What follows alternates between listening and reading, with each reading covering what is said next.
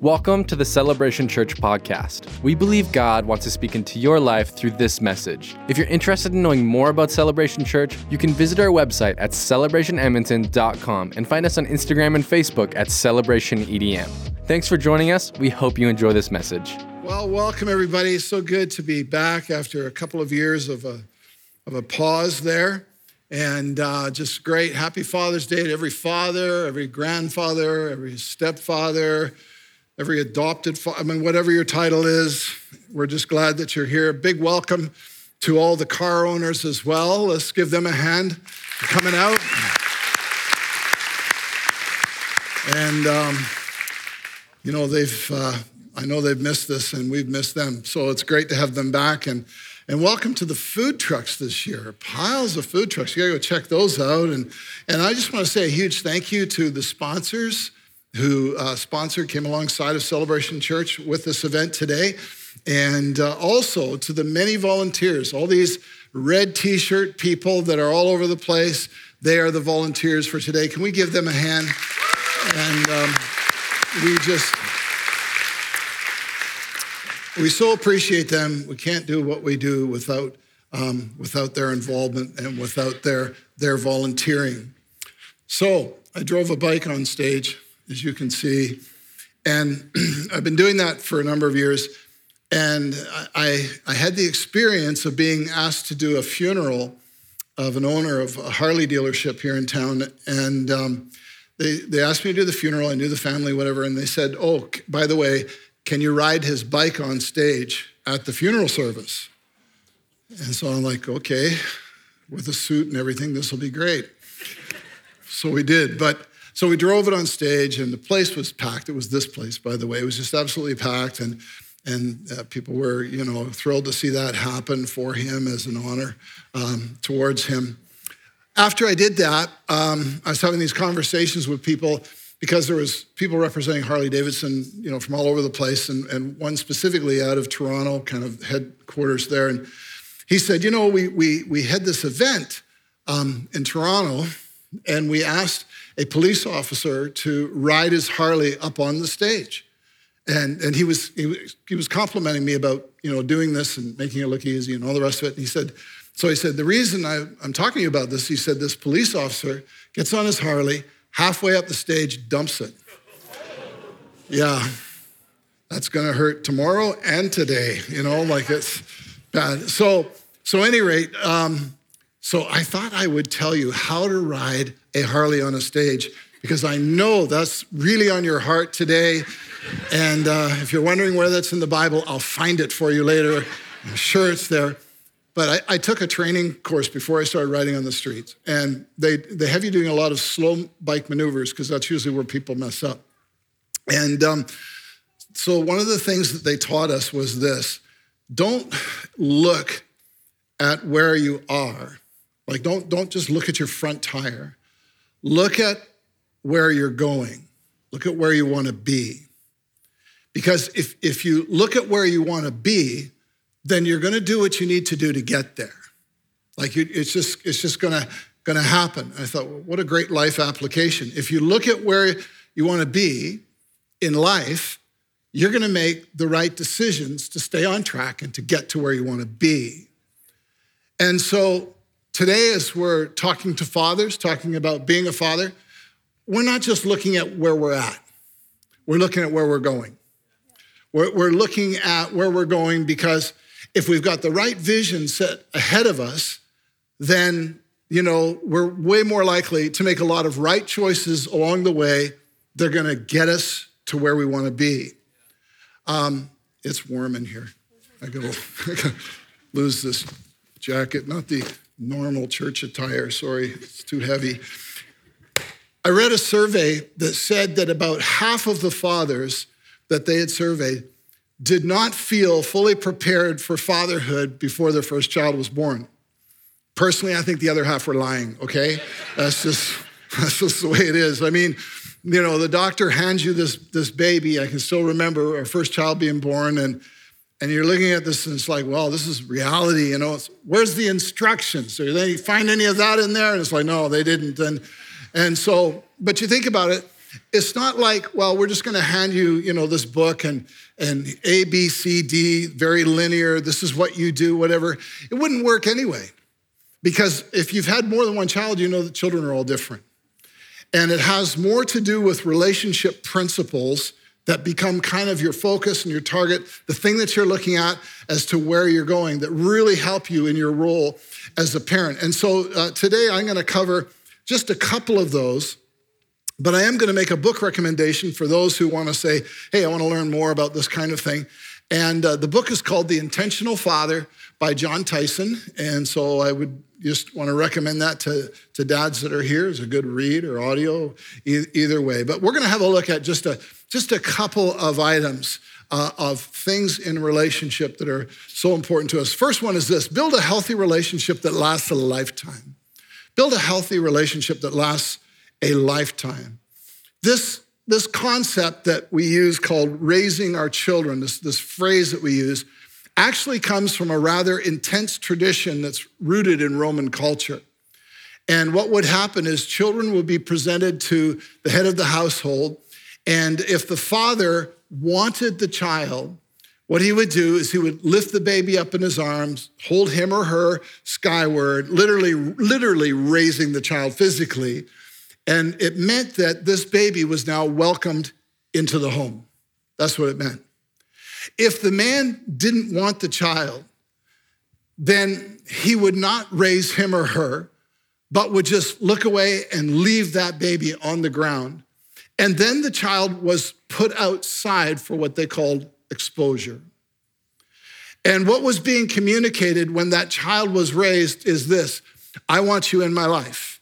You are welcome into our family. I embrace relationship with you. That's why I'm raising this child.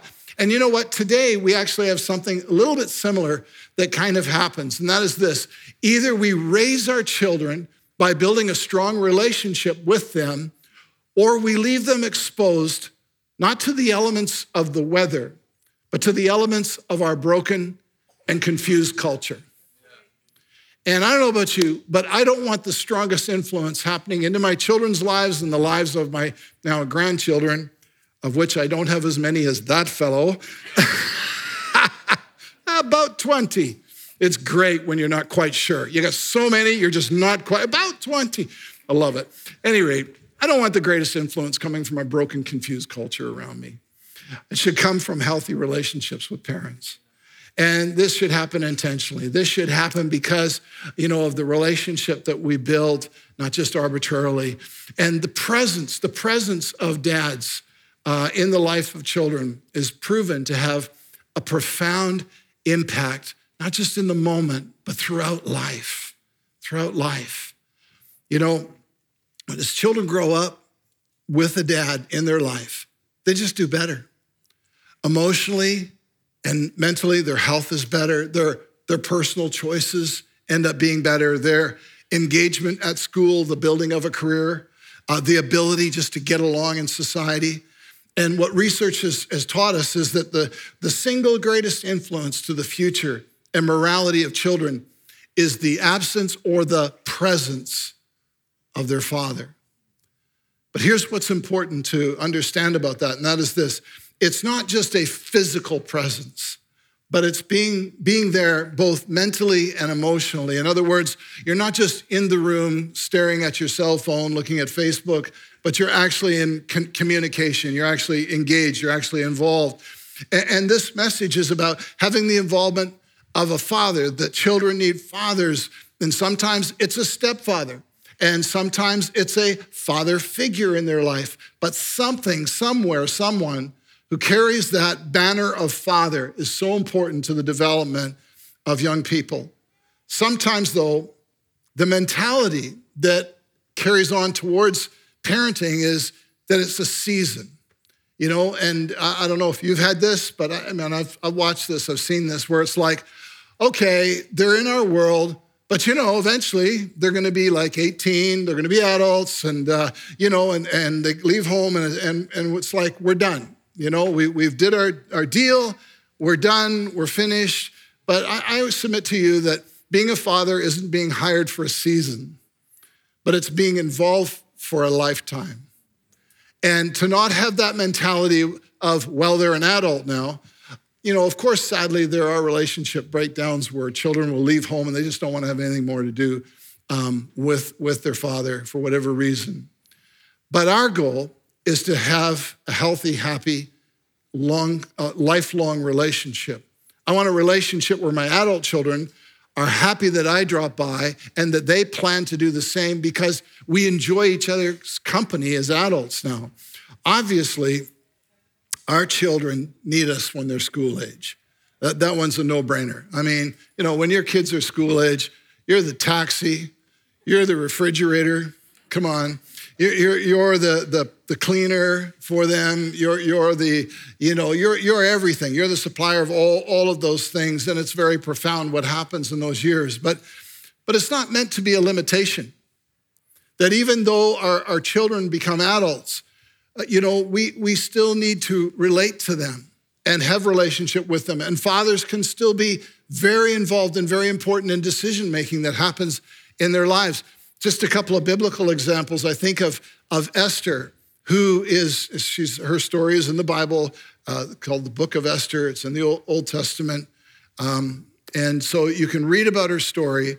And she comes to a place in her life where she has to make a critical decision. And her decision could literally save Israel from genocide. And she's wondering what to do. And it's a father figure in her life by the name of Mordecai, who is actually her uncle, who brings a resolve to this and basically tells her, look, if you do such and such, this could turn out really great. If you do nothing, we already know it's going to turn out terrible. But here's the point. His words as an adult into her as an adult helped her make a decisive choice that was absolutely revolutionary in its moment. Helped her process that. I think of the Apostle Paul, who was a father in the faith to Timothy. And Timothy becomes significant in scriptures, significant in ministry. But his introduction into all that came because he had somebody being a father in his life. But then I think of David, on the other hand, who has this fractured relationship with his son Absalom. And it eventually turns to betrayal. But I'll give you a little bit of the story. Absalom, who is David's son, has a sister by the name of Tamar. Now, Tamar is Amnon's crush. Okay, if you're like over 25, what that means is he likes her, okay? Just explaining that to you guys. I have to do this cross-generational thing.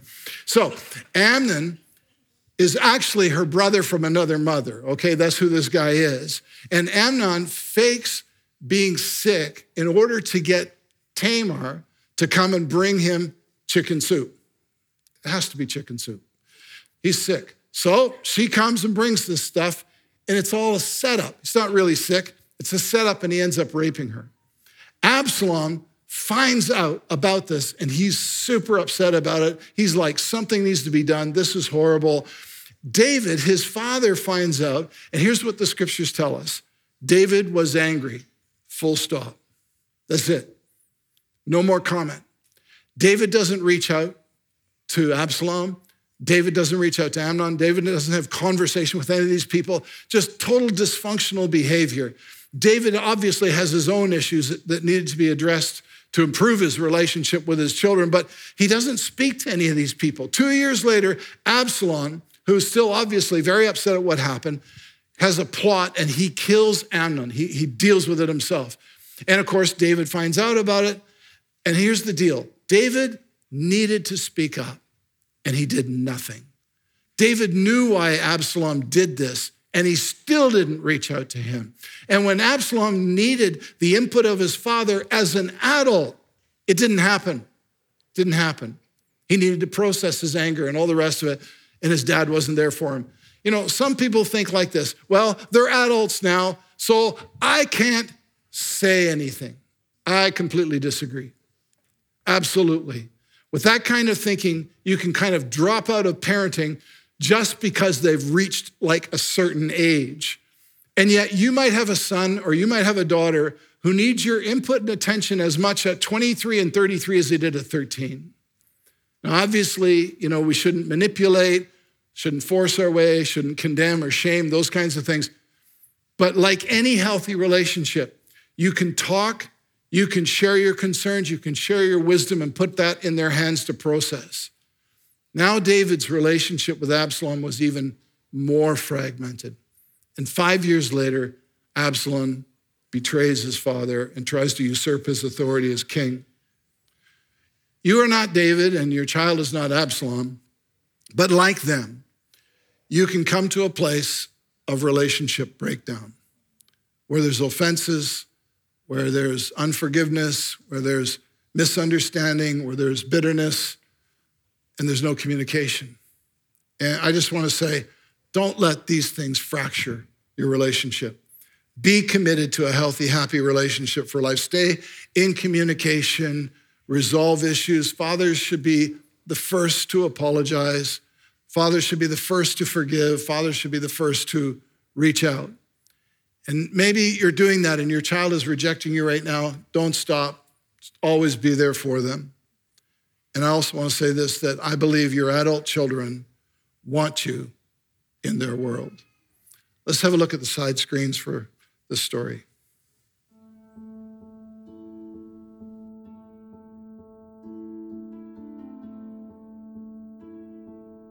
Through my life, I've had many things that have contributed to my insecurity. Vivid memories starting as young as 3 of a cow knocking me down and just about killing me.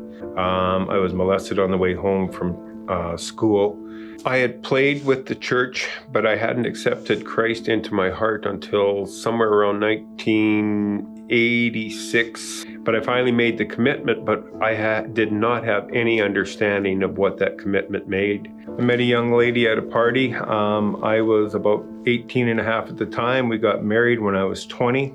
We had 4 children, 3 girls and a boy. The last half of the marriage was a bit rocky for multiple reasons, but that's also when my addiction issues started to come and coping issues by utilizing alcohol started. And it culminated at 9.5 years and ended up in divorce. After the divorce, I was quite devastated and destroyed, and just not being able to see my kids on a regular basis. So again, the walls started to go up and self-protection started to come in, and drinking came back into the picture yet again. It was a beginning of a bunch of cycles is what it was.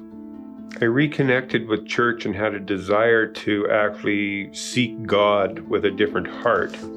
And so I started attending a church here on the south side.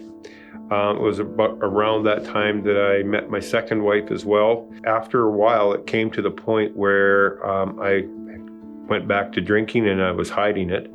And, at that point, as soon as that happened, the marriage started to deteriorate quite quickly. It was, again, all because of insecurity and not wanting to look weak. Appearances, pride comes into play.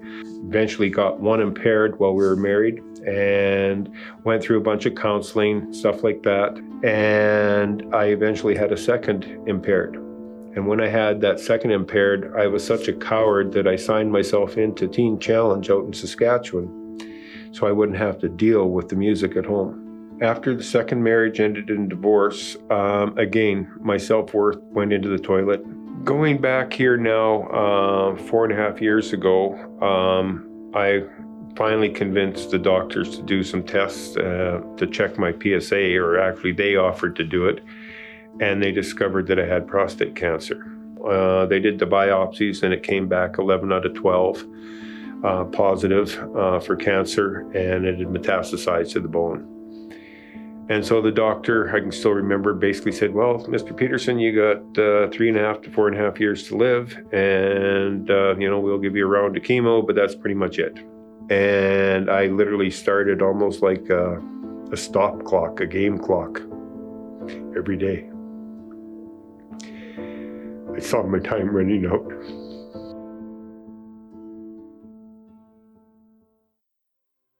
So following the diagnosis with cancer and the dreams, I started looking for a church. Started coming to celebrations. I could see very quickly the connections, the next steps, the programming. It was pretty easy to find things to be able to volunteer in and get involved in, and that helps with the self-confidence and the self-esteem and all that kind of fun stuff. Or in 2017, after going through Teen Challenge, after getting divorced, I went to ADAC and I realized that my efforts had been all in fighting the bottle or the actual drink. In reality, what I needed to work on was my insecurities and my self-worth. Between the professional counseling there and then my attending church, both here as well as in general, I haven't had an issue with alcohol since.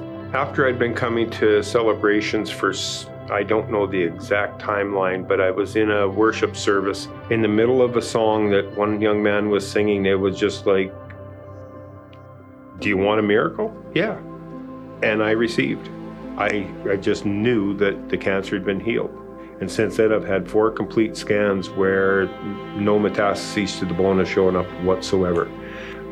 It's gone, totally gone. And God has reignited the dreams that I had, way back when of doing wonderful things. But the difference is I want to do wonderful things for Him. Part of this process of healing and restoration grows to my family. I have definitely hurt those relationships, but I've started to rebuild those. And so I'm trusting for rebuilding there. And so the combination of what our church is doing and what God has always been doing brings out some pretty tremendous results. And so I see God continuing to grow. I see myself continuing to grow. And I literally see my territory expanding instead of shrinking like I did 4 years ago. And that excites me again.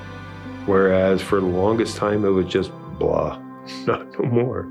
There's a lot going on, and I'm excited to see what the next stage or next phase is going to be.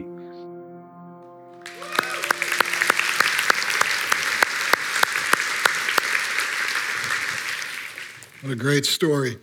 Here's a second thought for today, and that is this. Be the voice of affirmation that builds self-confidence. Be that voice of affirmation that builds self-confidence. As a father, you're the most powerful voice in your child's life. And that's not by default, that's by design. God made you that way for a purpose. Life beats up on people, including children. And life tries to constantly remind them about what they can't do or maybe who they aren't. But your voice is louder and more influential than any schoolyard bully, coach, classmate, or teacher having a bad day. Your voice carries more influence than the voices of our confused and broken culture. You have been given a voice of preference in the life of your child that can lift them out of the negativity around them and give them security and give them confidence. Look at the baptism of Jesus. John the Baptist baptizes Jesus. He comes out of the water. The scripture says the Holy Spirit came upon him. And those who were there could hear this voice from heaven. The Heavenly Father speaks up in Matthew 3:17. It says, a voice from heaven said, "This is my Son, whom I love. With him I am well pleased." The Father just spoke affirmation over Jesus. There are 2 times in Scripture where this same statement is made, and it's both made in public, by the way. The first is at the baptism of Jesus that we just read, and the second is at something called the Mount of Transfiguration. It's later on in the scriptures, Matthew chapter 17 and verse 5. It says this, while he was still speaking, a bright cloud overshadowed them, and behold, a voice out of the cloud said, "This is my beloved Son, with whom I'm well pleased, listen to him."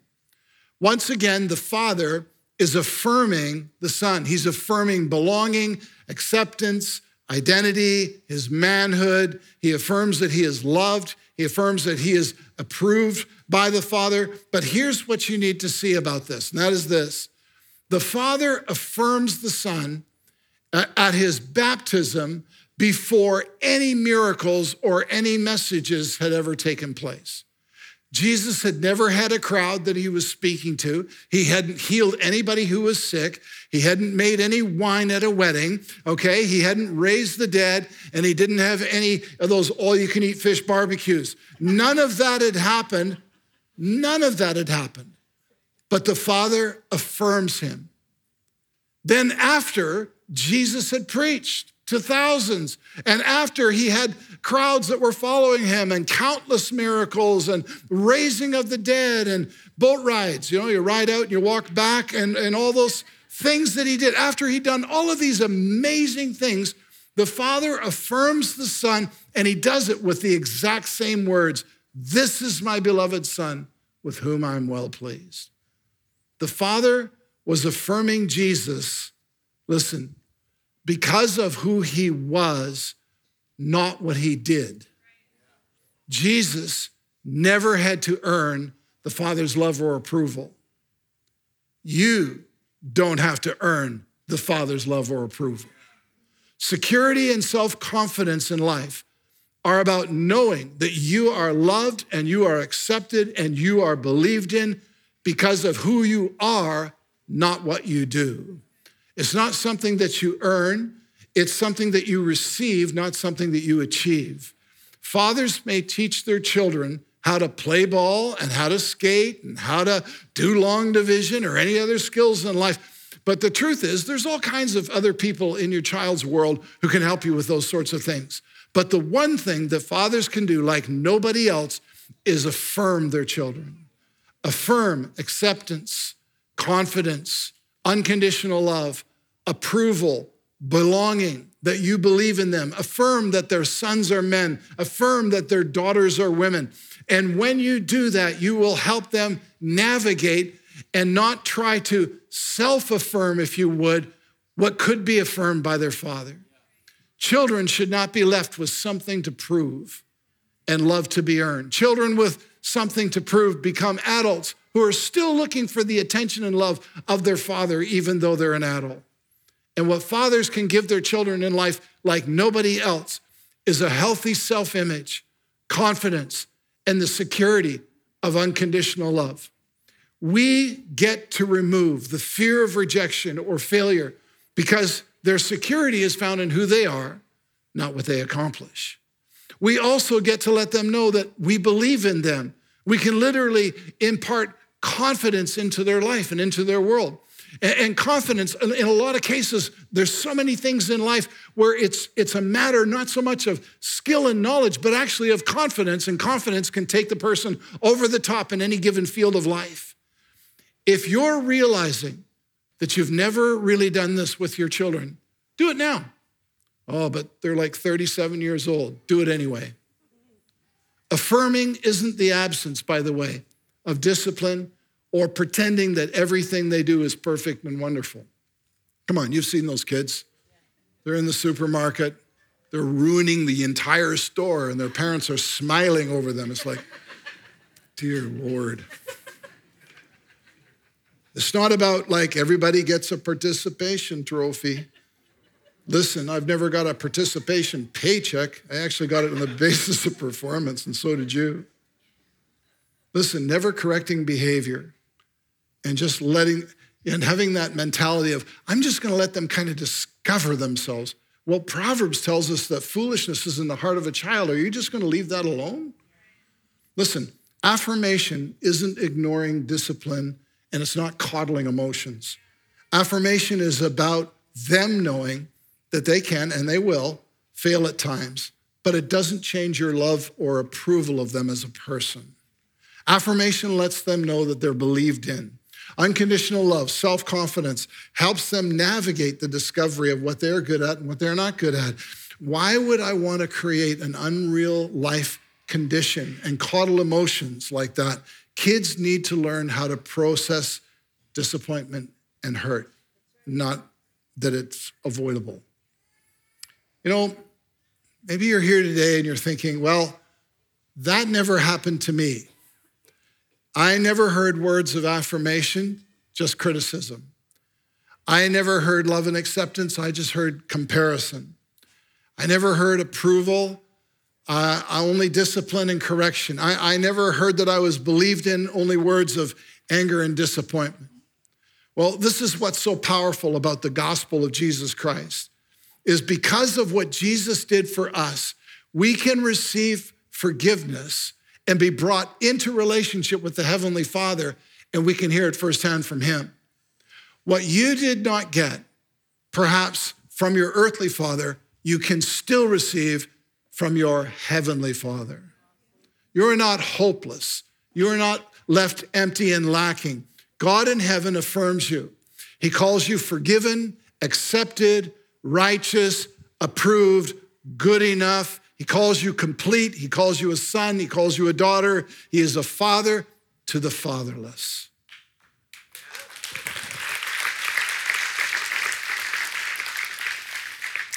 And he has reached out to us through Jesus, his life, his death, his resurrection, to see that you don't miss out in that same relationship with the Heavenly Father. Romans chapter 5 and verse 8 says, but God demonstrates his own love towards us in that while we were yet sinners, Christ died for us. In other words, while we were doing our worst, God gave us his best.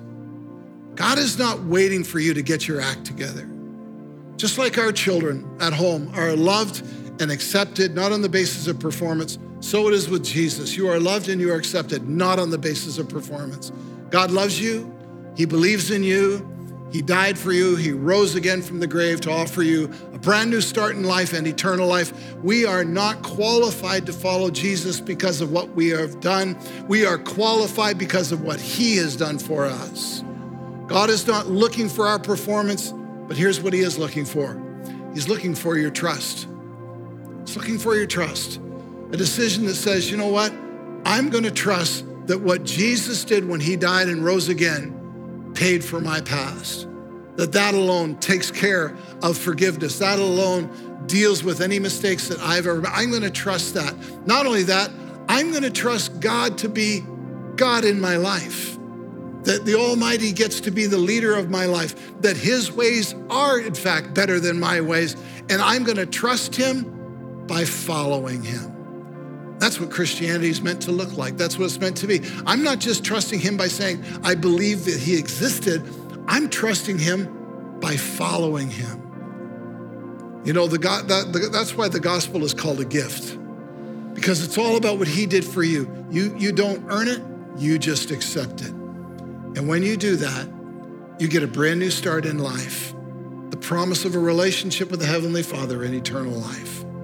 I want to invite us all to stand as we take a moment to pray before we close this service today.